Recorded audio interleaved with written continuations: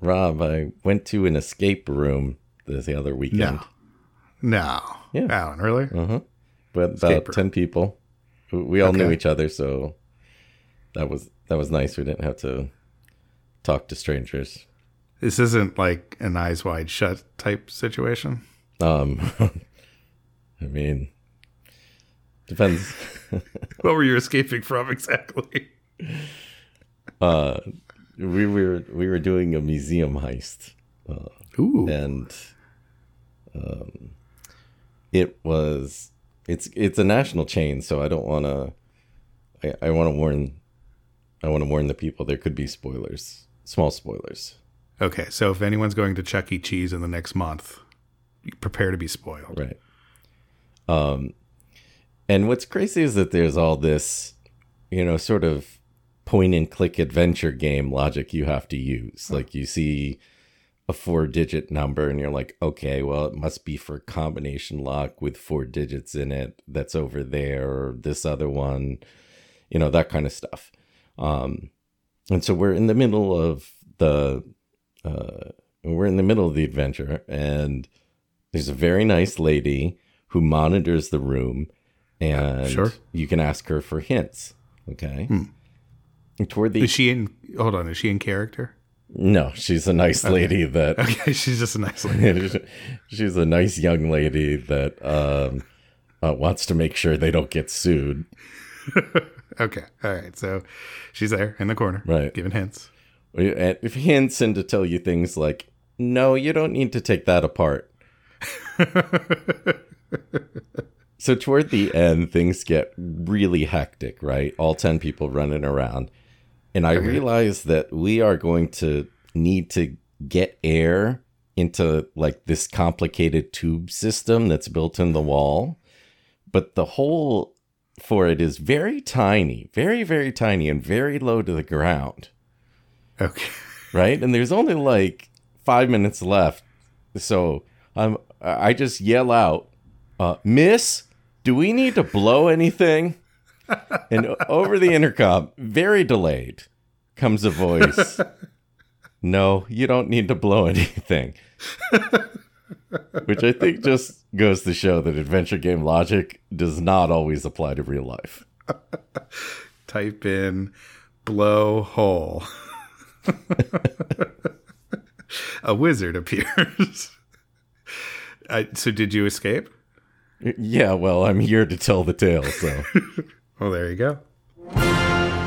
It's time. Time for a thrilling story of romance, adventure, mystery, anything with an expired copyright. It's time for another Interrupted Tale. Hello, and welcome to the show that usually ends. Another episode of Interrupted Tales, the podcast where my friend and I take turns reading stories to you, the listener, while the other person constantly interrupts. As always, I am Rob, and this is my friend Alan. Alan, how are you? I'm doing great. It's a pleasure to be here tonight. It must be a pleasure to be anywhere after that escape room mystery. Well, let's just get right to the point, Alan. This week we've got a crime-rific tale. It's from 1918, from Adventure Magazine, so you know it's exciting. September 3rd, 1918 exactly. And it's called Skirts and Brats by Louise Rice. Not Skirts and Brats, as I originally thought, which would have been a very different story, but as you'll see, might have turned out to be the same. Skirts and Brats, the kilters story. What was what's the Skirts and Brats? The red kilt? Hillshire Farms After Dark. What's the name of that? That Hooters knockoff with Scottish. Oh, the Twisted Kilt? Yeah. Skirts and Brats. Skirts and Brats. The German version. Yeah. The Twisted Kilt. And now it's time to curl up in your favorite chair and grab a drink while we read you this week's tale.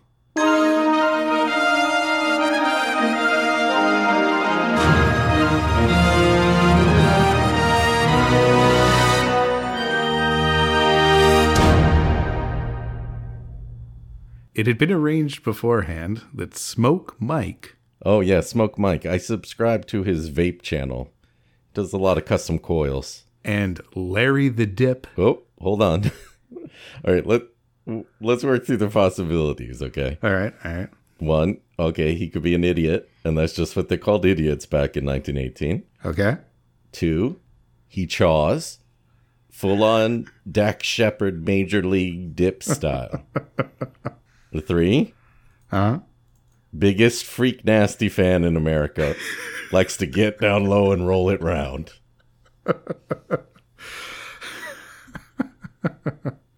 I'm going with 3. They were to watch at a discreet distance for the arrival of Red Jumbo. Peter North? So that, if he failed to escape detention and detection, the rest of the gang might be notified of the fact at once. Being inconspicuous criminals, so far unmugged by the police, they waited on the Norfolk wharf for the docking of the boat from New York. 2 units of the lounging, nondescript crowd of men and boys which that event always attracted. Hey, mister, everyone here looks unremarkable. Are you guys waiting for a random boat? They knew that Red had been lying up over McGurk's saloon on West 3rd Street, long enough to grow a disguising beard, and as he had been in prison for 3 years previous to that, during which period none of the gang had seen him, they were prepared for some change in his appearance. Like he comes back with a nose job, and you're not sure whether to pretend not to notice or not. Alan, I told you I had a deviated septum, Yep. and I don't like to talk about it very much, okay. Thank you. But although they kept their professionally keen eyes on the gangplank, he was almost abreast of them, and had sent the fleetest of winks in their direction before they recognized him, for he was most effectually disguised. But what about the butt implants, Rob? Now that I'll talk about all night. That's our other podcast, the Biggerumps podcast. Yes, starring our favorite podcast host, Alex the Biggerumps. Alex the Biggerumps. Nobody talks about rumps better than him. He carried a baby girl who held him tightly around the neck. To his right hand clung a second child, an exact duplicate of the first. What? Twins aren't duplicates. You don't, keep another one around for spare parts. Wait, maybe this is a multiplicity situation? So this is a copy of the copy, and that one's the really dumb one. Oh. And a frail, quiet-looking woman in faded mourning walked beside him. If Mike and Larry had beheld their pal calmly disembarking, accompanied by a baby elephant and 6 blue monkeys... He's generous, so generous. Haven't watched Aladdin with your kids in a while? Okay, there we go. He's got the monkeys. He's got the monkeys. Oh, Prince Ali, Jolly as he... They could not have been more flabbergasted. For once in their lives, they forgot to look furtively around for possible and friendly minions of the law. Openly staring, they followed Red and his amazing entourage to the streetcar, which would take them out to Ocean View, a sort of cheap Coney Island, where the gang had its headquarters over the saloon of McGurk, brother to their metropolitan ally. Squiggle vision. And now race to feel the wind in my face. Obeying Red Jumbo's one backward glance, they sank into rear seats, while he settled the woman and the children in the forward end of the car. Only when he had done so did he glance around, ostentatiously discover them, and wave them a greeting. "Here's 2 of my friends now," he told the woman, rising. "I'll tell them you're coming out." "So you's better get this party started, see?" "You're very kind, Mr. Gleason," she replied. "To take all this Oh, here, Beulah. No, you must not bother our friend." One of the children had slid from her seat and taken a tight hold of Jumbo's hand. "Beulah go with you," she stated firmly. No, Beulah do not go whiz. You're gonna have to hold it. One of Red Jumbo's famous scowls began to etch itself on his face. But before it could gather a definitive outline, something inside of him suddenly let out a chuckle. "Oh, never mind," he said to the mother, and walked down the aisle with the little girl. "Hello," he greeted his gaping pals. "Meet my friend, Miss Beulah Lawton. Shake hands, Beulah, with Mr. Donovan and Mr. Carter." Hey, Mr. Carter. Thus addressed with their own proper names, which were such conversational rarities that for a second they failed to identify themselves, both looked helplessly from their dainty little child to the grinning Jumbo, towering over them to his full 6'2". They nodded, and he sat down facing them. "What the—" Smoke Mike began, and paused, bereft of speech. Larry the Dip, whose correct speech and thin-lipped, narrow face told of a different birth from the other two, put out his small white hand to the baby, who surveyed it thoughtfully, shook hands, and smiled. Then she hoisted herself into Jumbo's arms, where she snuggled comfortably. "This ain't no glad hand I'm getting, seems to me," Red remarked and laughed. I don't get what that means. But if you're laughing, I didn't want to feel left out. "Oh, spill it, urged Smoke Mike, jogging an exasperated foot. "What in hell's all this anyway, Red? What you doing with squoits and brats?" Oh, you grill up a brat and smother it in squoit relish. Well, that's tasty. Squirt relish. Squoit relish. It's a bad Porky's ripoff. Squoit relish. "It's all right, Smokey. I ain't as nutty as I look. Here's the dope, straight. The dick on the boat almost got wise to me last night. I stalled him by playing up them. He looked down at the child's curls and choked over the absurd statement. They kind of took to me." They were naturally drawn to my understated charisma. "Yeah, and you can laugh, but the bonehead you are. But that fixed him. He knows, same as all the bulls, that I never run with dolls. So he played me for some hick and went to bed. And old Squeeze was on hand this morning." Hey, come on, man. There are kids around. Old Squeeze. "He might have nipped me, maybe, but not the way I was, see?"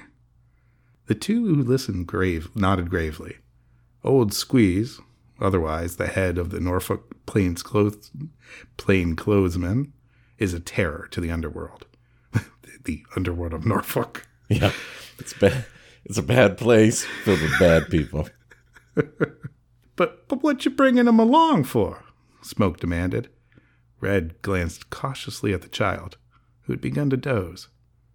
"I'll tell you," he said impressively, "and you won't have no comeback. And them cold rags she's got on." All three looked toward the woman in the plain black, the cold rags of Red's speech. "There's 5,000 papers, yeah?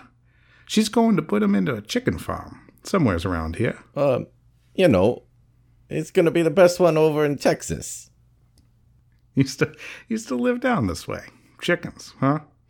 I told her I was going to visit her friends, and she stopped with 'em till she got settled. And there ain't no one in this world knows much about her or will look for her, see? It's easy." "Oh, is it?" Smoke objected. "What you gonna do? I thought you was nix on the rough stuff." Who's talking about it?" I don't know. I'm lost. Who's talking about what? Third base. I'm lost in a sea of jive. "We have only today left for the job, Red," Larry remarked in his smooth, cultured voice. "We shall have to clear tonight, all but Maggie. We framed her to stay and give the stall." "That's all right," Red Jumbo assured him. "That's fixed. It's like this." Finger by finger, he began checking off the plan. "When we get to the View, I'll take him to some eats." Well, that's my ABC daytime right there. The View and the Chew. "I kept him away from it on the boat on purpose. You and Smoke let the bunch know. Chase Tim and Doc and Spuds. Foist." No, don't bring Spuds McKenzie into this. He's a murderous killer. That's why he's not doing the commercials anymore. Plus, he's been dead for 17 years. Nope. He's just blacklisted. Then Smooth the Shack. I told him I told him my friends were kind of rough, so she ain't looking for some kid glove outfit. But the place has to look right, understand? Tell Maggie I said so. And she's Mrs. Mason, remember? All of you, take your own moniker, see? Put the pictures and the bones and all that away, and wise up McGurk, and cut out the juice, understand? No, I don't understand. And I didn't think I'd ever say these words, but can we get Larry the Dip to translate? And tell Maggie to get the ice off her. Silent, his friends followed his enumerating fingers and nodded their comprehension, but looked their doubt. Yeah, I know. Let's just all pretend we had to go pee at this point in the movie, and we'll just never know what happened in this part. Red answered as though they had spoken. Well, we don't pull on the job till about 3. Then swell hops never get going till after midnight. Yeah, that's when them's all let it hangs out. 3'll be right. They'll be dancing and beating then. You got the layout, all right? Tim got it, Larry replied. He's been flirting with the madam's maid. A handsome blighter is certainly useful in our business, Red. Yeah. Red was used to Larry's way of talking. Well, now, look it. We'll get her to bed about 11 anyway, and we'll have coffee or something for her to drink, and sleep 10 hours? Okay, I'm 100% lost now. Are they staying up and studying for an exam? Or are they going to bed early so they can fish at first light? I think we're in a primer type situation where time travel's going to be involved. He looked at Larry, the official knockout man of the gang, and a real expert in his line. I can sleep her for just as long or as short as you say, Red, he stated, with the sureness of genius in its knowledge. Yeah, I'm a certified anesthesiologist, specializing in hospice care and complex crime. Yeah, I know. All right. How about you, Smoke? Got something? Smoke, machinist, chauffeur, safe blower, and counterfeiter, the oldest and most experienced all-around man in the gang, but not brainy enough for a leader, smiled with satisfaction. I got a bird of a car for the getaway, he said. I don't know. Smokey Driver just doesn't have the same ring to it.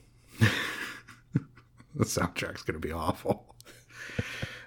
When I get her out of ways and fix her up, the bulls will never spot her. She's stored in a barn back of the View. It's Megan McCain's. Owner's in New York. She won't be looking for a while. The thick that owns the barn don't use it. Also, there's an unused yacht and a Zeppelin that no one's claimed, so I guess we just get super lucky. Wait a minute, yacht, Zeppelin, we're halfway to a Bond villain here. Or Cannonball Run. All right. Well, we'll sleep with the scoit, and then we'll take the money. Then we'll load her in the car when we start, and the kids with her. They'll never squeal if I'm along. For the briefest of moments, something clouded his reddish-brown eyes, which matched and complemented his fiery thatch. Like drapes match the carpet, I suppose. There's a ginger fire going on. Smoke Mike did not notice it, but Larry did. So that's all right, Jumbo went on quickly. You're going to wait for me back at the greenhouse? Yeah, I won't be long. That safe, one of the kind I'm used to. Unlocked. Those are the ones I'm best at. Long toward morning, we'll spill her and the kids out, and then when she wakes up, she won't know how she got there. Maggie will be gone by then from the shack, and the bulls will be up a tree. Besides, it'll take her a while to get back. It'll have to be near a house, though. They gotta have something to eat. A Waffle House would be perfect. They are in Norfolk. They're gonna find one. He frowned and looked uneasily at the sleeping child. I don't like this gag, Red, Smoke said, following the glance. I'm leery of it. And I'm also wary of it, but not weary of it, because that's not the right word to use in that situation. At Denise, #grammar tips. Oh, Denise. Red Jumbo threw up his head and narrowed his eyes. We'll go true with it the way I say, he returned. The finality of his tone and the domineering look he bent on his two companions explained why he had kept the leadership of the gang through his absence from them. That $5,000 will keep us for a month. 1 month? They should really start a budget and cut back on expenses. Maybe give up cable? I mean, a lot more people are cutting the cord these days. We won't have to give up to old Isaacstein till the papers stop yelling, and that's when the bulls will stop hunting much, and we'll get more than double if we wait. I think with that bit of slang, Alan, let's take a quick break while I have some hooch to drink. Hooch. One. Yes, sir. One coming up.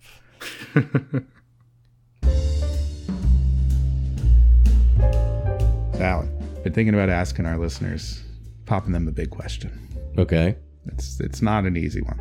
I think now is the time for us to both get on our knees and look deep into our listeners' ears and ask them sincerely and with conviction, will you rate and review us on iTunes? Okay, we're on our knees. Where are their ears? They're going to have to bend down too. Everyone get on your knees. Okay, wait a minute. I don't think we want to ask our listeners to do that. You know what I think we do want to ask them to do? What? Is to please go to iTunes, rate and review the podcast. If you like what we do, help us out. It's free for you. It's a great thing for us. Rob, can you say anything else without making inappropriate requests from our audience? You can rate and review us on any of the other services too. Google Play, they're awesome. Whether you do it on your knees or not, I leave it up to you. That's your business. Thank you, folks. We appreciate it.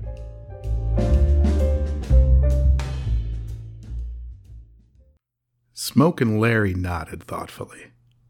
The funds of the gang were far lower than they should have been, in view of the big job they had on hand.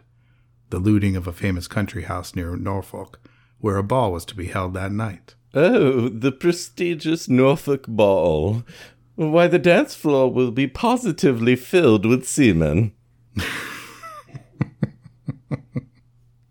If they were forced to dispose of the booty to the fence, who was usually allied with them, but who squeezed them of every possible cent, while the hue and cry was still in full force, they would be robbed as usual. Well, they say crime doesn't pay, but it's clearly creating jobs through trickle-down economics. But if they could scatter, each with enough money to live on for a month or so, yes, Red was right. It was worth added trouble and risk, that $5,000. As they thought of it, their faces brightened.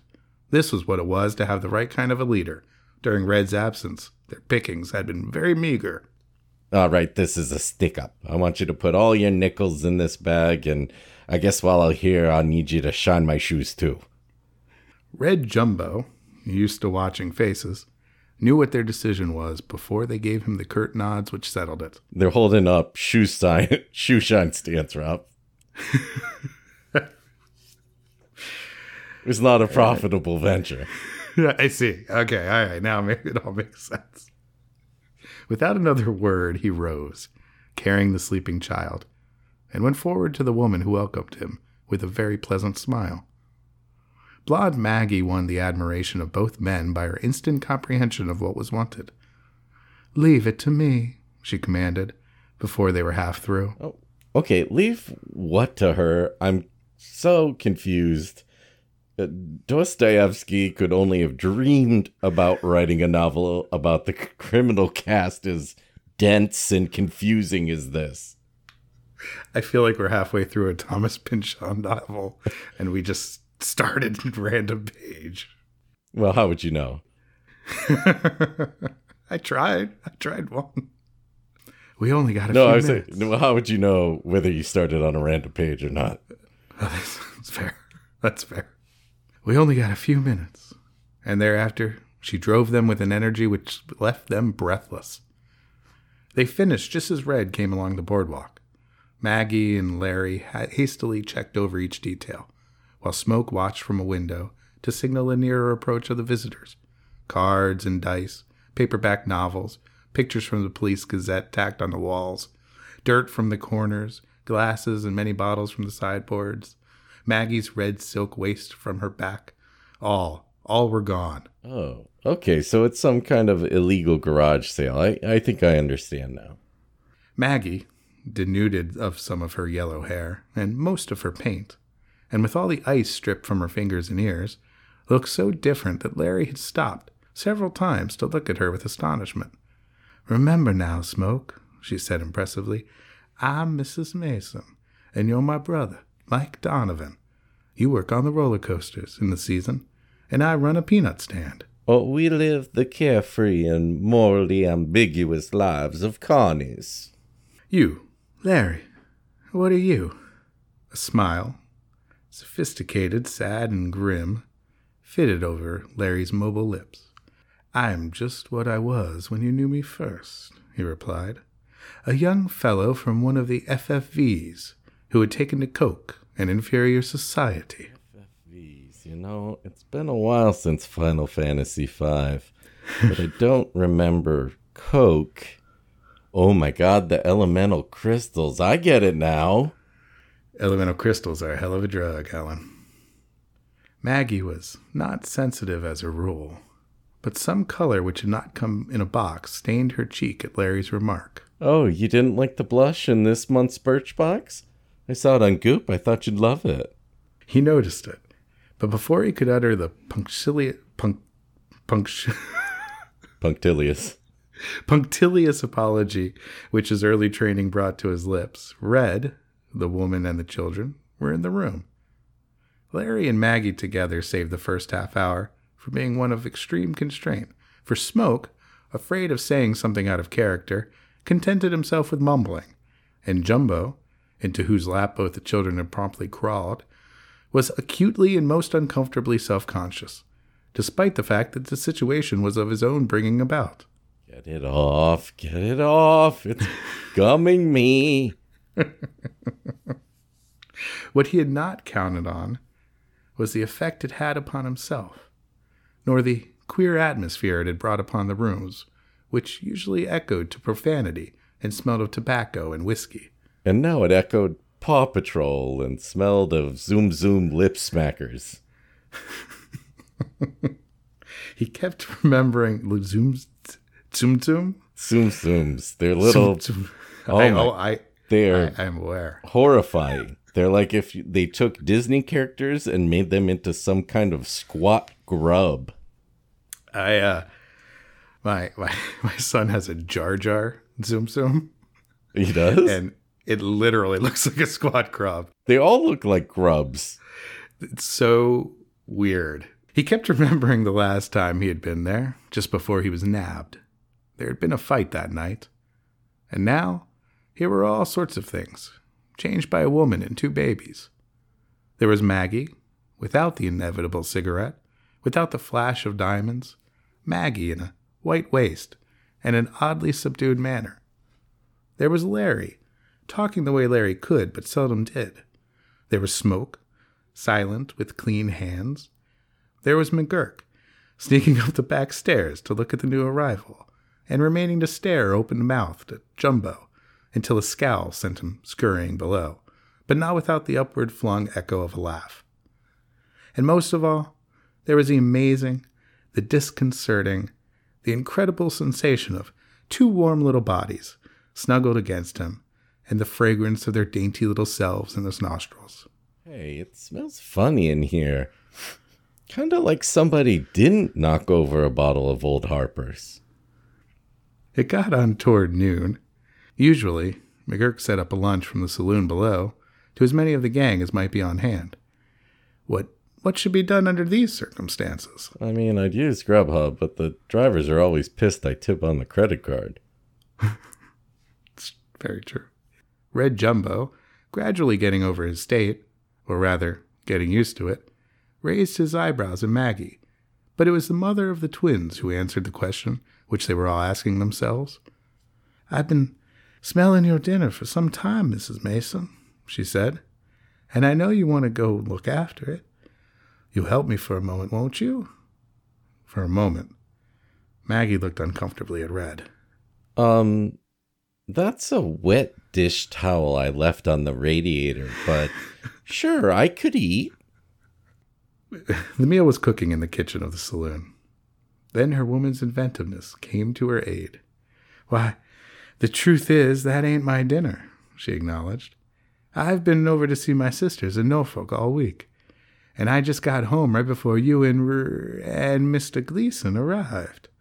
I ain't got a thing in the house, I'm sorry to say, but I thought, soon as you was feeling at home, I'd go out and... Little Mrs. Lawton, with a gay smile and a childlike clap of her hands, interrupted her. Let me, she cried.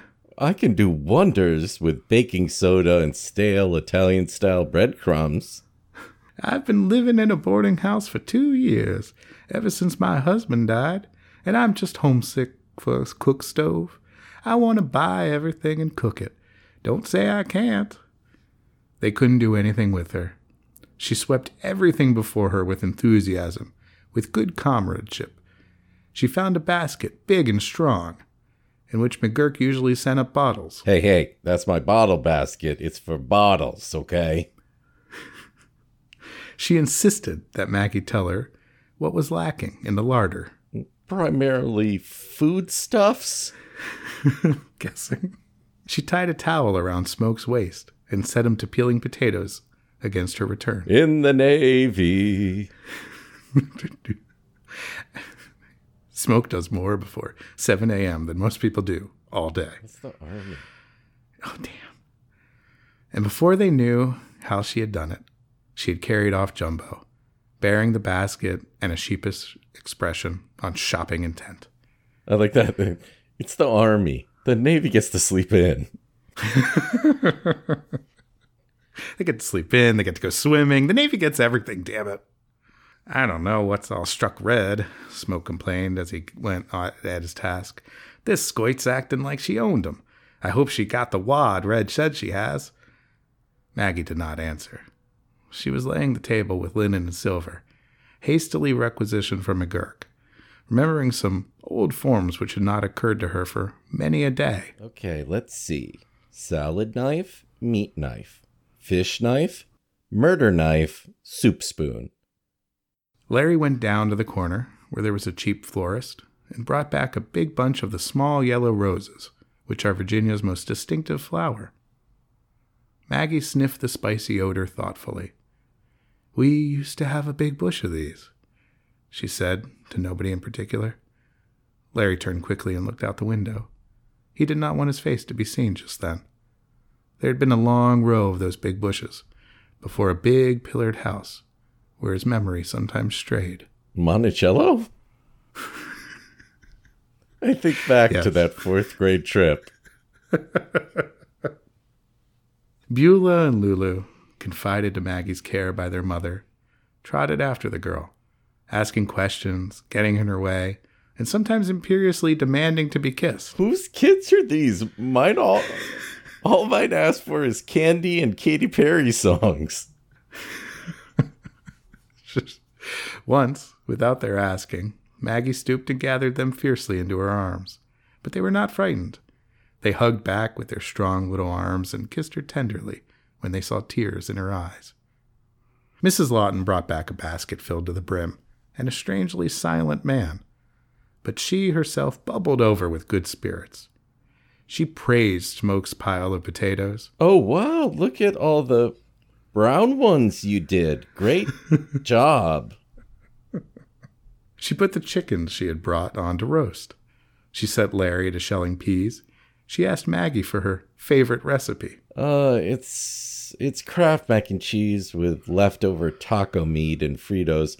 I call it Nacho Mom's mac and cheese. She declared nothing in the world had ever looked as good to her as those Virginia roses, and that the culinary operations might be unhampered. She put the twins into Jumbo's capacious arms for safekeeping.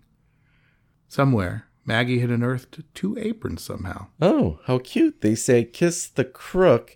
I don't really get that, but they're very festive. Straightening the window shades and setting chairs and bureaus to rights, Maggie had contrived to give the place such a domestic look that Red felt himself actually abashed before it. He and Larry and Smoke sat together, smelling home-like odors and listening to the bits of conversation which drifted out of the kitchen. How Beulah had had the measles last year, and did Maggie think the largest chicken was browning too fast? And were there dry goods stores in Norfolk now?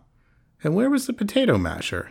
Oh, yeah, Red. Remember how we brained that guy with the potato masher and then threw it in the harbor? Well, I guess the potatoes are going to be kind of lumpy. Casual, unimportant woman talk. All that, but very, very strange to the ears of two of the men who listened. To Larry, it was not strange, but it was dreadful. To Smoke, it was queer, but unmeaning. To Jumbo, who had never heard its like before, it was a part of the confusion, which was slowly taking its grip upon his soul. Jumbo uncertain how to reconcile domestic yearnings with violent nature. Jumbo merely pawn in crime life. The dinner was an unqualified success, even to Smoke, who surveyed the glass of water beside his plate with extreme distaste. I know, right? At least give me a LaCroix pamplemousse or something. Some light aperitif. But before he could say anything, the twins, solemnly folding their fat hands, bowed their heads and murmured, "For yes meal, God make us truly thankful. Amen." And now, before we eats, a reading from a letter from Paul to the Corinthians. Dear Corinthians, this is Paul. Sorry. 6 years of CCD, everybody. Maggie and Larry and Red, who had hastily ducked their heads in accord with Mrs. Lawton's, were crimson at the conclusion of the little ceremony, especially as they met the sardonic grin of Smoke, who had chosen to fill in time by eating the coleslaw at his plate. They lingered over the meal, strangely loath to break up the association of the table. Well, that and nobody's really reaching for the check. And I didn't eat the peas, and I'm not paying for everybody else's peas. It was fairly quiet. The season had not really opened yet, and most of the attractions at the beach were still closed. Oh, I wanted to win a Def Leppard Coke mirror. The late afternoon sun came slithering in while they still sat on. Beulah and Lulu, despite their mother's remonstrance, had returned to Jumbo's lap. "I haven't felt so happy since poor Tom was taken from me," Mrs. Lawton said. She pushed back her chair, humming a tune. She broke off a rose and pushed it through her heavy dark hair. There was a beautiful faint color in her cheeks, and her eyes were sweet and deep. She had probably never been beautiful, but she was something more compelling than that. She shone with a sort of glory. I don't know if she's becoming a saint or she's about to level up. She maybe evolve into her next form. It's her secondary mutation. Pikachu-dana. What's a good Pokemon that they evolve into? Super Squirtle? A Super Squirtle? Yeah. Red Jumbo looked at her so steadily that she blushed a little. Then, swiftly, she turned around to the piano and broke out into a clear, haunting contralto. She sang Absent and Juanita and Old Black Joe, The Harbor Bar, and Rocked in the Cradle of the Deep. Every time that she stopped and swung around, they begged her to go on. To Sweet Caroline. This is the 5th time I played Sweet Caroline. Play it again. They leaned forward in their chairs as twilight settled on them and gave themselves up to her, and she took their hearts with her, far, far from anything they had ever known. Then, when it was too dark to see, she began something, and the two children, stirring, piped up with her. "Jesus loves me, this I know, for the Bible tells me so." Smoke snorted and tramped downstairs. Oh, I had thought I was at an Amy Grant 2000s concert, and instead I'm at an Amy Grant 1990s concert. But Maggie and Larry and Jumbo, shadows in their chairs, did not move, and Mrs. Lawton, when that song was done, began Nearer My God to Thee. She got up after she finished that. I reckon that will be a good night for the babies, she remarked casually. And you folks must be tired of listening to me. Well, we actually brained a guy with our gong, so, take the hint. She moved toward the door, but Beulah and Lulu objected. They wanted to be kissed good night. They wanted to hug Jumbo. They wanted Mr. Lowy to go as far as the hall. They wanted Aunt Maggie to promise to tuck them in. I'm afraid my little girls are too willful, the mother said over her shoulder as she finally led them away. I've spoiled them, maybe. Yeah, too many Psalms will do that. Then they could hear her singing in Maggie's room as she undressed the babies. After a while, Maggie lit the gas. Smoke came up the stairs, treading lightly. Just been out to look around, he whispered. Doc and Tim come in. Say, ain't this quite the limit? No one replied. He looked from one face to the other, puzzled. Say, what's eating yous? You look like a bunch of rummies. Still, no one spoke. Then Jumbo lifted his head and licked his dry lips several times, swallowed and stood up. You keep your tongue off in her, he said huskily. Oh, whoa, we ain't even had coffee yet. Ah, is that so? Smoke sneered. What'd you do? Fall for the squite? Jumbo's blazing eyes menaced him. Shut up, he ordered, with a warning glance toward the bedroom. Yeah, shut up. Workplace crushes are very common. Mrs. Lawton was still singing a little. Smoke's mean little eyes narrowed. Say, he drawled, what's the gag? Jumbo opened and shut his big hands. I started this, and I'm going to see through it with it my way. See? I don't know how it's going to lay, but I ain't going to have to any. I ain't going to take her wad, and that goes. See? And I suppose the rest is in on this? Smoke demanded. Jumbo looked at the other two. Larry nodded, his lips set in a thin, hard line. Maggie whimpered. I ain't had a kid around for years, she said. Hey, you want a kid? I'll buy you a kid. No questions asked. Get him cheap, too. Jumbo brought his eyes back to Smoke. Yeah, he said, and in his excitement forgot to keep his voice lowered. And what's more, I ain't going through it tonight either. I ain't going to. That's all. There was a very slight movement of Smoke's right hand, and something shining lay in it.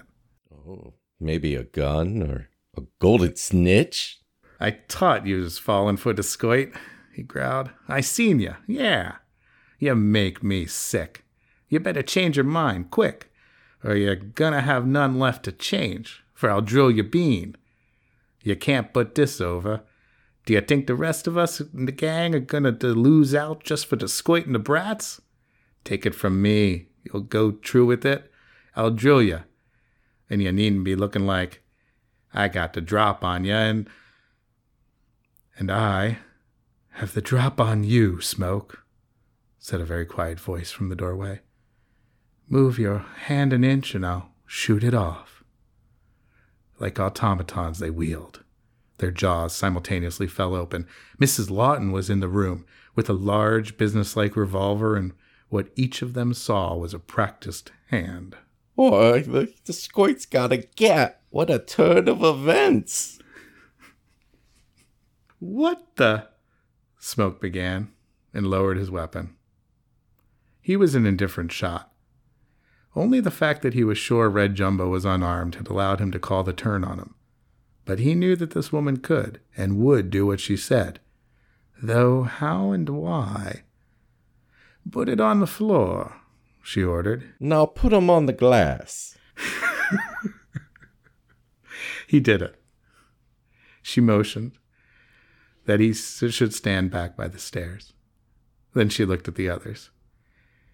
They used to call me Chicago Bessie, she announced simply. A murmur, an indrawn breath answered her. Chicago Bessie. Oh my God, Chicago Bessie. What's Chicago Bessie? I've never heard of her, but only really hard criminals have big cities in their nicknames. The slickest confidence woman in the business. One of the cleverest, coolest female crooks known to the underworld. Jumbo took a stiff step nearer to her. So, you was Stalin, he said. You... He laughed. Huh. I taught something different. No, I wasn't stalling. Her reply was to him alone. I got into bad ways when I married Tom. We did a lot of binge watching and stopped dressing up for each other. It's not a good way to keep the spark alive. I guess you people didn't know him. He would have been a good man if he hadn't been so weak. And I was young. But I was raised right, Jumbo. Just as I told you on a farm near here. I never got set up until 2 years before Tom died. The babies were only 3 months old. It nearly killed me. And when I got out last year, he was dead. And they had been boarding with a good woman. Boarding? They're not away at summer camp for 2 years. They had a fucking foster mom. Oh, no. They were just sleeping over. No big deal. It's just that she was an old British lady who helps with their laundry while they work during the day and, board in her attic at night. It was a drive-by fruiting. The first night I was home, they knelt down and said their prayers at my knees. And I changed, that's all. Her eyes were filling, and a sob, which she could not control, broke in her throat. What you come here with me for? I knew who you were. You?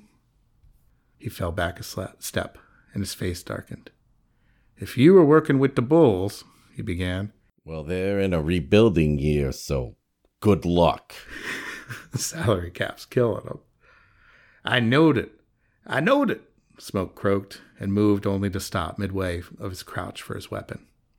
I've still got the drop on you, Smoke, Chicago Bessie told him, and I don't have to see to shoot straight. She fumbled with her left hand for a handkerchief and wiped away her tears. For God's sake, tell me the truth, Jumbo implored.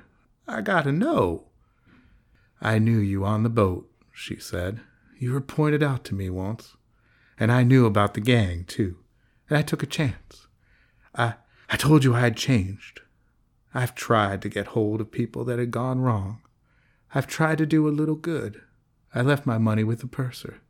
And I came out here with you hoping I could do or say something, or that God would let my little girls soften your hearts. I lifted it from the plot of Matchstick Men, but, threw a religious angle in there. It seemed that she could not go on. And then she dropped to her knees. Oh, my dear Lord, she prayed. I don't know what to say to these poor people, but you know what I want. I want them for you. That's why I came. Help me. Tell me what to say. Cursing, Smoke turned and tramped loudly down the stairs, slamming the street door after him. Larry and Maggie, who were crying, knelt down. Chicago Bessie looked up at Jumbo. And you? She asked. The end.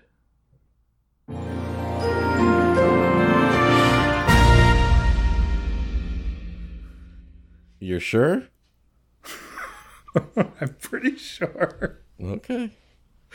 Otherwise, I'm going to keep reading the story Going West by Hugh Pendexter. Ooh, you know what? Wow. That was a real switcheroo there. Yeah, I think the switcheroo is how you thought that they actually had to plot out a crime, and instead they really didn't have to bother at all. So I'm going to ask you a question. Yeah. What was the crime exactly? Okay, well, they were tidying up their house. Yep, they did that. They were hanging out above the bar, and there was singing. There was singing. Yep, and there was $5,000. Who had that? What? Who had the $5,000? The lady that Chicago Bessie. But not Maggie. No. Who is Maggie? That's what I want to know. When does Maggie show up, and who is she? She's a girl of the streets, Rob. Is that what it's called? A lady of the streets? Hold on. I'm just gonna get this. Yeah, a girl of the streets. Okay. Yeah, girl of the streets. Sure, a little matchstick girl. Yeah, I know what you mean. No, it's a Thomas Crane book. Oh, I'm sorry. Maggie, a girl of the streets. It brought a lot of attention to the plight of the prostitution, I think. Well, I don't know. Maybe she wasn't a prostitution. Oh, no, that was Tess of the D'Urbervilles. Oh, wait. Okay. Big time prostitute. Maggie, girl of the streets. Chicago Bessie. All right. So there are two crimes. This is what I feel. Oh, okay, no, we know what. I'm still going back to this. So they were gonna. Our audience knows what the crime is. Yeah, they do. Really? Yeah. Well, I'm shocked. we spent 30 minutes on it, so. All right. I'll let them have their victory. They can explain it to me later. What do you think the moral of the story is? 1918 jazz lingo is extraordinarily hard to comprehend, and I think the moral is pretty clear that crime doesn't pay, and you gotta give it up to Jesus, man. You gotta get down on your knees and sing some songs and steal some random children and live a happy life. That's the moral of the story. But crime could have paid. You have to commit the crime first. Technically, it did pay. She still has $5,000 with the purser. Oh, so, yeah, that'll buy a lot of potato mashers. If Jumbo plays his cards right, he could totally, pray a little bit, get to know her, live with her for a few years, have another kid, steal the $5,000, and then he'd be great. So, I still think the crime could pay. I think the moral of the story is, whatever con you're running, you have to cut in a couple little cute kids in on it. It just totally sells the whole thing. As long as they don't whiz. But I agree. Couple cute kids, duplicates of each other. That'll get you through anything. All right. Well, what do you say we ship this story off to Norfolk?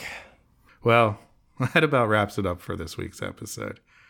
Tune in next time, everyone, for another exciting Interrupted. Well, there's Bristol Shoshana. There's Flint Cardi B. There's Albuquerque Roseanne. Shreveport Blue Ivy. Hail!